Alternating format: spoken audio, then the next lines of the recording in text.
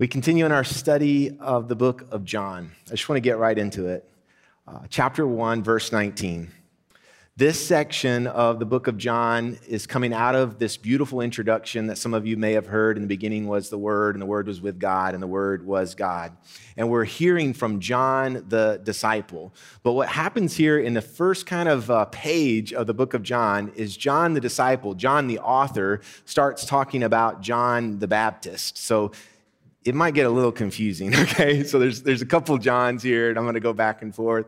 But John the Baptist is Jesus' cousin, and I want you to begin to wonder in your heart, if you will, remembering that John the author is very intentional in writing his story. He has a purpose in why he's doing it. I want us to begin to wonder together, why is John the author now talking about John the Baptist when he's told us the whole story is about Jesus? He's told us the purpose of his story is so that we might believe that Jesus is the Messiah, the Son of God, and by believing in him may have life in his name. So that sounds to me like a great setup to start learning about Jesus, right? To start hearing about Jesus, to start thinking about what he did, who he was. And yet John starts his story by talking about John, not John the author, but John the Baptist. Here's what it says. It says, now this was John's testimony, John the Baptist, when the Jewish leaders in Jerusalem sent priests and Levites to ask him who he was. What this whole section is about is people trying to figure out who John the Baptist is. It's all about who he is. And so we're beginning to learn that we're going to have to learn about John before we learn about Jesus. The next verse says, he, being John, did not fail to confess, but confessed freely, I am not the Messiah. John the Baptist is saying, I'm not the chosen one. I'm not the one you think I am. And again, if you remember John, the author's purpose for writing is he said the whole story that I'm putting down is so that you would believe Jesus is the Messiah. And so John's being clear saying, I am not the Messiah. So they asked him, next verse, they asked him, then who are you? Are you Elijah? He said, I am not. Are you the prophet? He says, no. Now, John the Baptist was a fascinating, unique, even powerful person, a spectacle of a man that people were coming to see. And so they won't give up. They want to know who he is. So it says, finally, they said, who are you? Give us an answer to take back to those who sent us. What do you say about yourself? And John replies in the words of Isaiah the prophet, because that's what you would do too, right? If somebody's like, who are you? You would say, let me quote Isaiah. He's a different kind of guy, right? And he says, here's who I am. I'm the voice of the one calling in the wilderness, make straight the way for the Lord. Now the Pharisees who had been sent questioned him, why then do you baptize if you're not the Messiah or Elijah nor the prophet? They're asking, who are you and what are you doing? Why are you out in the wilderness, long hair, eating bugs with strange clothing? And here's what John says. He says, I baptize with water, but among you stands one you do not know. He is the one who comes after me, the straps of whose sandals I'm not worthy to untie. The book of John, as some of you heard last week, begins with an amazing introduction. It's a theological explosion in one verse. The Word of God, he's telling us about this logos. In the beginning was the Word. It's Jesus. And the Word was with God, and the Word was God. And some of you remember we talked about how John says that it's through Jesus all things were created. There's nothing that's been created that was not made through Jesus. And so this huge setup, right, we're stepping into to begin to fathom what it would be like to understand a triune God, God the Father and the Spirit and the Son who created, and now the one has become flesh and is living among us. And he starts by telling us about his stinking cousin. Like, who wants to know about his cousin? We want to know about Jesus, but John the author tells us about John the Baptist. I was thinking about it. I hope when my story is written, like the story of my life, because that'll happen, right, Gary? When the story of my life is written, I hope there are very few pages about my cousins, right? I'm just thinking, like, no offense to my cousins, but if the Jacob story is told, I love my cousins, okay? They're important to me. But if the Jacob story is told, I can't imagine that you would turn to page 1 and it would say, let me tell you about this guy named Carl in Montgomery, Alabama. That's my cousin, Carl, right? No offense, Carl. Carl watches online. I love Carl. But it's like, why would Carl be on page 1, right? I don't know where Carl would be put in. All right, I'm going to get myself in trouble with Carl. But cousins are great. But the story of Jesus, who John is going to convince us is the Messiah, starts with cousin John. Why? I just want you to wonder that. Why? Why? Why? I think John tells us. I think John tells us about John, a very specific story about when he was asked, who are you, for a reason. Now, John is no doubt a very interesting man. Some think that John is the Messiah, but listen again what he says. They say, are you the Messiah? He says, I am not the Messiah. They ask him, so are you Elijah? He says, I am not. They say, so are you the great prophet we've been waiting for? He says, no. They don't know who John is. But here's the cool thing. John knows who John is. John says, I'm not the Messiah, I'm not Elijah, and I'm not the great prophet.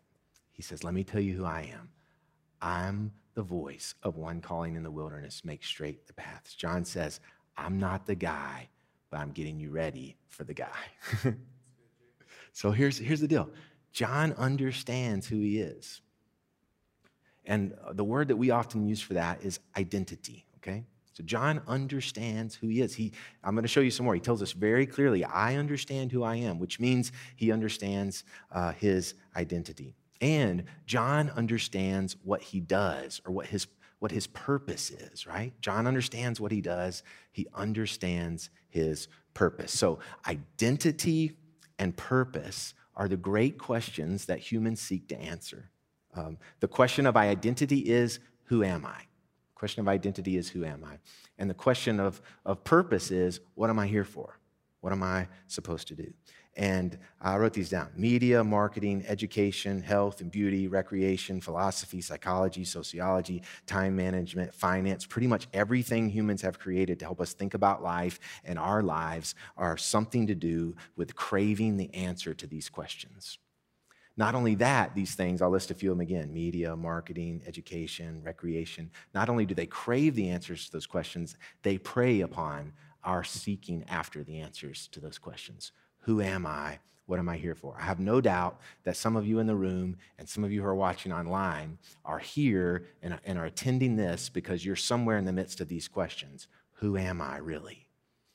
What am I supposed to be doing? Those are really questions that we encounter and talk a lot about in church. So John starts his story about Jesus, telling us about another guy named John who can answer both questions, identity and purpose, with no hesitation. John understands who he is. John understands what he's supposed to be doing. Let's read on just a little bit more, okay, in chapter 1. We're just going verse by verse. Verse 29 says, the next day, John saw Jesus coming toward him. Jesus has appeared in the story and says, look, the Lamb of God who takes away the sin of the world. John says, this is the one I meant when I said, a man who comes after me has surpassed me because he was before me. Hang on that verse for a second, Jay. John was born before Jesus, right? But he is saying, Jesus is before me. And if you just heard the introduction about this creating one who was there in the beginning, some of it starts connecting. Here's what John says. He says, I myself did not know him, but the reason I came baptizing with water was that he might be revealed to Israel. Then John gave this testimony. I saw the Spirit come down from heaven as a dove and remain on him. And I myself did not know him, but the one who sent me to baptize with water told me, the man on whom you see the Spirit come down and remain is the one who will baptize with the Holy Spirit. And John says this, I have seen and I testify that this is God's chosen one. John knows who he is, right? He knows his identity. John understands his purpose. He gets water and he puts it on people's heads. But look what he says here. John understands who Jesus is. He says he's the Lamb of God. These are revolutionary, cataclysmic claims that John the Baptist is making. He's saying this other guy who's come and joined him in the wilderness, who's also his cousin, he's saying, my cousin, Jesus, is the Lamb of God. No one is called the Lamb of God. He's saying, in a sense, my my cousin, Jesus, this guy in flesh and blood, is going to be the one whose sacrifice makes a way for us. He is the Lamb of God. But he also calls him, as we just read, God's chosen one. John the Baptist, in John chapter 1, makes the claim that Jesus is the Messiah. Out in the wilderness, we don't know how many people are gathered there. People are asking John questions. He's the star of the show. But he says, that one right there, look at him. He is the one. He reveals the identity of Jesus to the people in the wilderness. He knows who Jesus is, but he also understands what Jesus does. What does Jesus do, according to John the Baptist? He's going to take away the sin of the world. Guys, they're standing in the wilderness, two dudes, they're cousins who grew up, down the road from each other in Nazareth and close to Jerusalem. And he's saying, my cousin is going to take away all the sin of the world. That's what he does. He also says that he, Jesus, is going to bring a baptism that's different than John's baptism. Remember, John knows what he does. I'm the water guy, right? I'm John the Baptist, John the water. But he says Jesus is going to baptize with the Holy Spirit and fire. These are crazy claims that are taking place in the world. They're so crazy, we're still talking about them. So John understands who he is, identity, and John understands what he's supposed to do. He understands his purpose. And John understands who Jesus is. He understands the identity of Christ. And John understands Jesus' purpose. He's supposed to take away the sin of the world, and he's going to baptize with fire. And so now I want to share with you why I think John, the author, I'm sure it's more than this, right? But why I think John, the author, begins his story with John the Baptist. It's not only because John understands his identity and purpose, and not just because he understands Jesus' identity and purpose. It's because John understands who he is in relation to Jesus. John understands who he is, but it's in connection to the one who's showing up to take away the sin of the world. And so that is what we might call tonight identity in Christ. He understands his identity in connection with Jesus. And John also understands what he does in relation to Jesus. So he's not just getting up in the morning and doing some stuff, or he's got a job. He's saying, I understand what I do in how it is connected to what Jesus does. And so we might call that Jesus commissioned purpose, a Jesus commissioned purpose. So John's not just, doing his own thing. Every day he knows who he is in connection to his cousin, who's also the Messiah. And he's not confused about that. And he also understands what he's supposed to be doing in connection with Jesus. He brings together two things that many people in the room and online, that many people are thinking about. So again, most everybody's thinking about, who am I? What am I here for?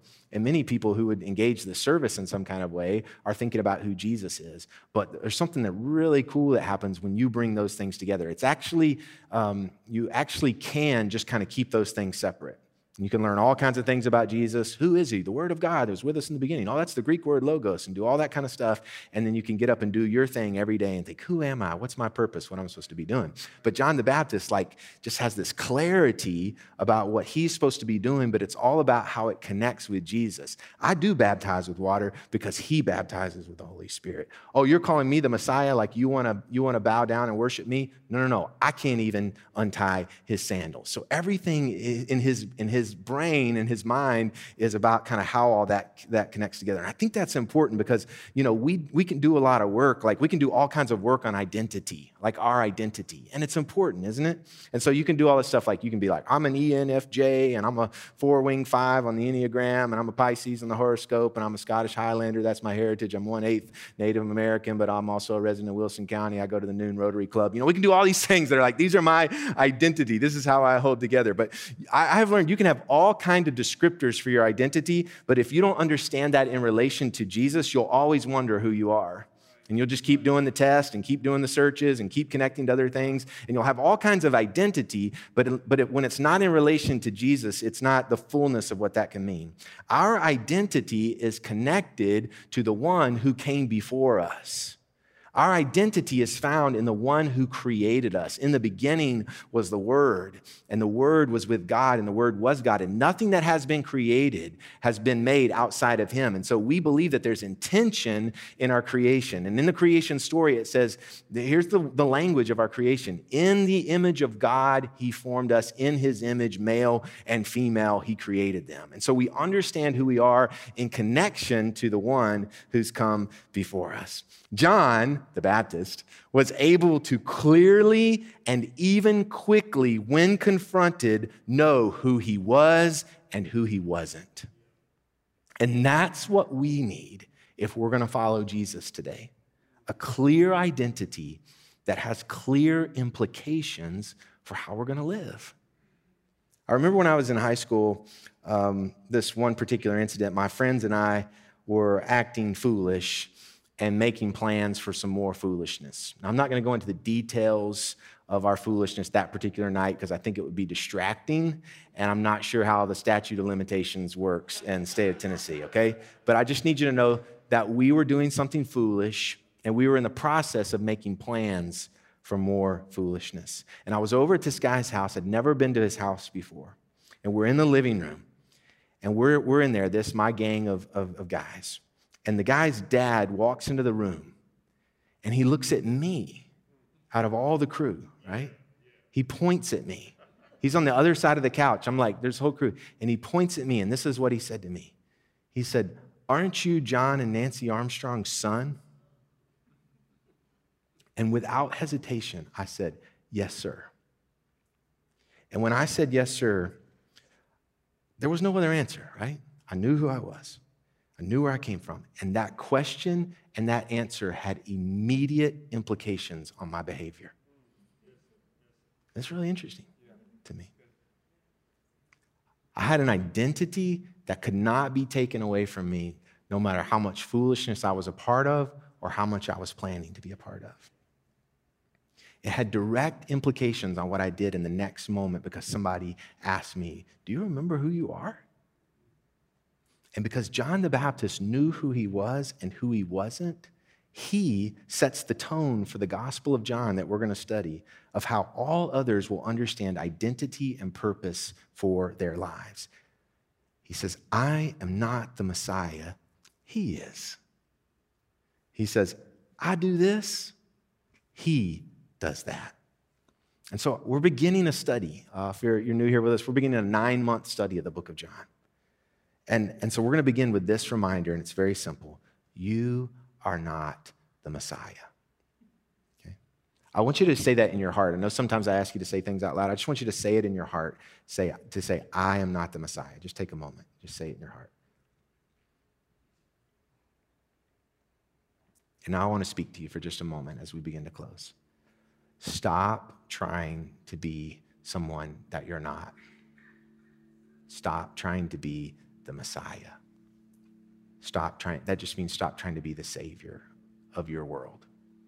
Stop trying to be the Savior of your family. Stop trying to be the Savior of your children. Stop trying to be the Savior of your office. You're not the Savior. And actually, we can't even untie his shoes. So we need to know who he is. We need to keep him in his spot. You have to know who Jesus is. That's why we're doing this. That's why John wrote it down. You have to know who Jesus is. And when you believe in Jesus as the Son of God, it will lead you to a different kind of life. It's called life in his name. He is the Word of God made flesh. And that's why we study Jesus, guys. Not so our brains get bigger, so our brains get focused. So our brains remember, so our hearts connect with him. When we say I'm not God, when we say I'm not the Savior, we are released to be who we are supposed to be. That's why John the Baptist was so eager, I think, to do it. He's like, "I'm not the Messiah." Think how tempting it is. Are you the Messiah? He's like, "Nope, thanks for the compliment. I am not the Messiah." He said, "I stand by the river and I dunk people. That's what I do. But there's one coming after me. Look at him, the Lamb of God. He's going to take away all the sin of the world, and he's going to baptize you with the Holy Spirit." And I can just hear him saying, like, "I don't even know exactly how it's going to happen. It's not my job, but you better get ready for it." We are in an age, so I'm talking about identity in Christ, okay? We are in an age where a sort of identity in Christ just won't work, okay? Just a sort of identity in Christ, or I have a sort of purpose for Jesus. It's not going to carry you through this age. We're in this present age, okay? And our age, the time we're living in, is in need of people who understand their identity in Christ and their purpose as a commission from him. We have enough causes and factions and parties. And if you're super excited about those and want to be a follower of Christ, I would say beware. It doesn't work real well to just be sort of understanding who you are or sort of following, but you really have a lot of identity and connection to this other thing. This world, the world we're in, is in need of people who say, I follow Jesus. I know who I am. I'm not the Savior. This group I'm a part of or this thing I follow is not going to save. There's only one thing that's going to save, and it's Jesus. And when we remember our identity in Christ, we come to places like this. We remember our identity in Christ. It snaps us back, and it impacts how we live. It impacts our behavior. So when I was 17, I was lost as a ball in high weeds. And one question, and I'm back. But I needed continual reminders, right? And so I'm closing out, okay? I just want to ask you as we close out this sermon, did anybody forget who they were this week? Okay, brother. Did anybody just sort of forget, right? You're coming here, you're watching, you're here, and you're like, oh man, I forgot. And you need a reminder. And so here's the way to be reminded. You don't look at me. Don't be the Savior. Here's the way to be reminded. Look, the Lamb of God who takes away the sin of the world. You look to Jesus. You look to Jesus. So let's pray. God, in our prayer now, we look to Jesus. It's amazing, amazing Jesus. The Lamb of God who takes away the sin of the world, the chosen one. And we're just scratching the surface of understanding what it would mean for your word to speak in creation, and that Jesus is that word and he becomes flesh and he moves into our neighborhood. And so in this moment, God, I just pray that you would remind our hearts, remind our brains that we are not the Messiah, but Jesus is, and that our identity is in Christ. And in the same way, God, that we would be reminded of our purpose, the purpose you've given us, or that you would help us find our purpose that we could live in for you. In Jesus' name we pray. Amen. Amen.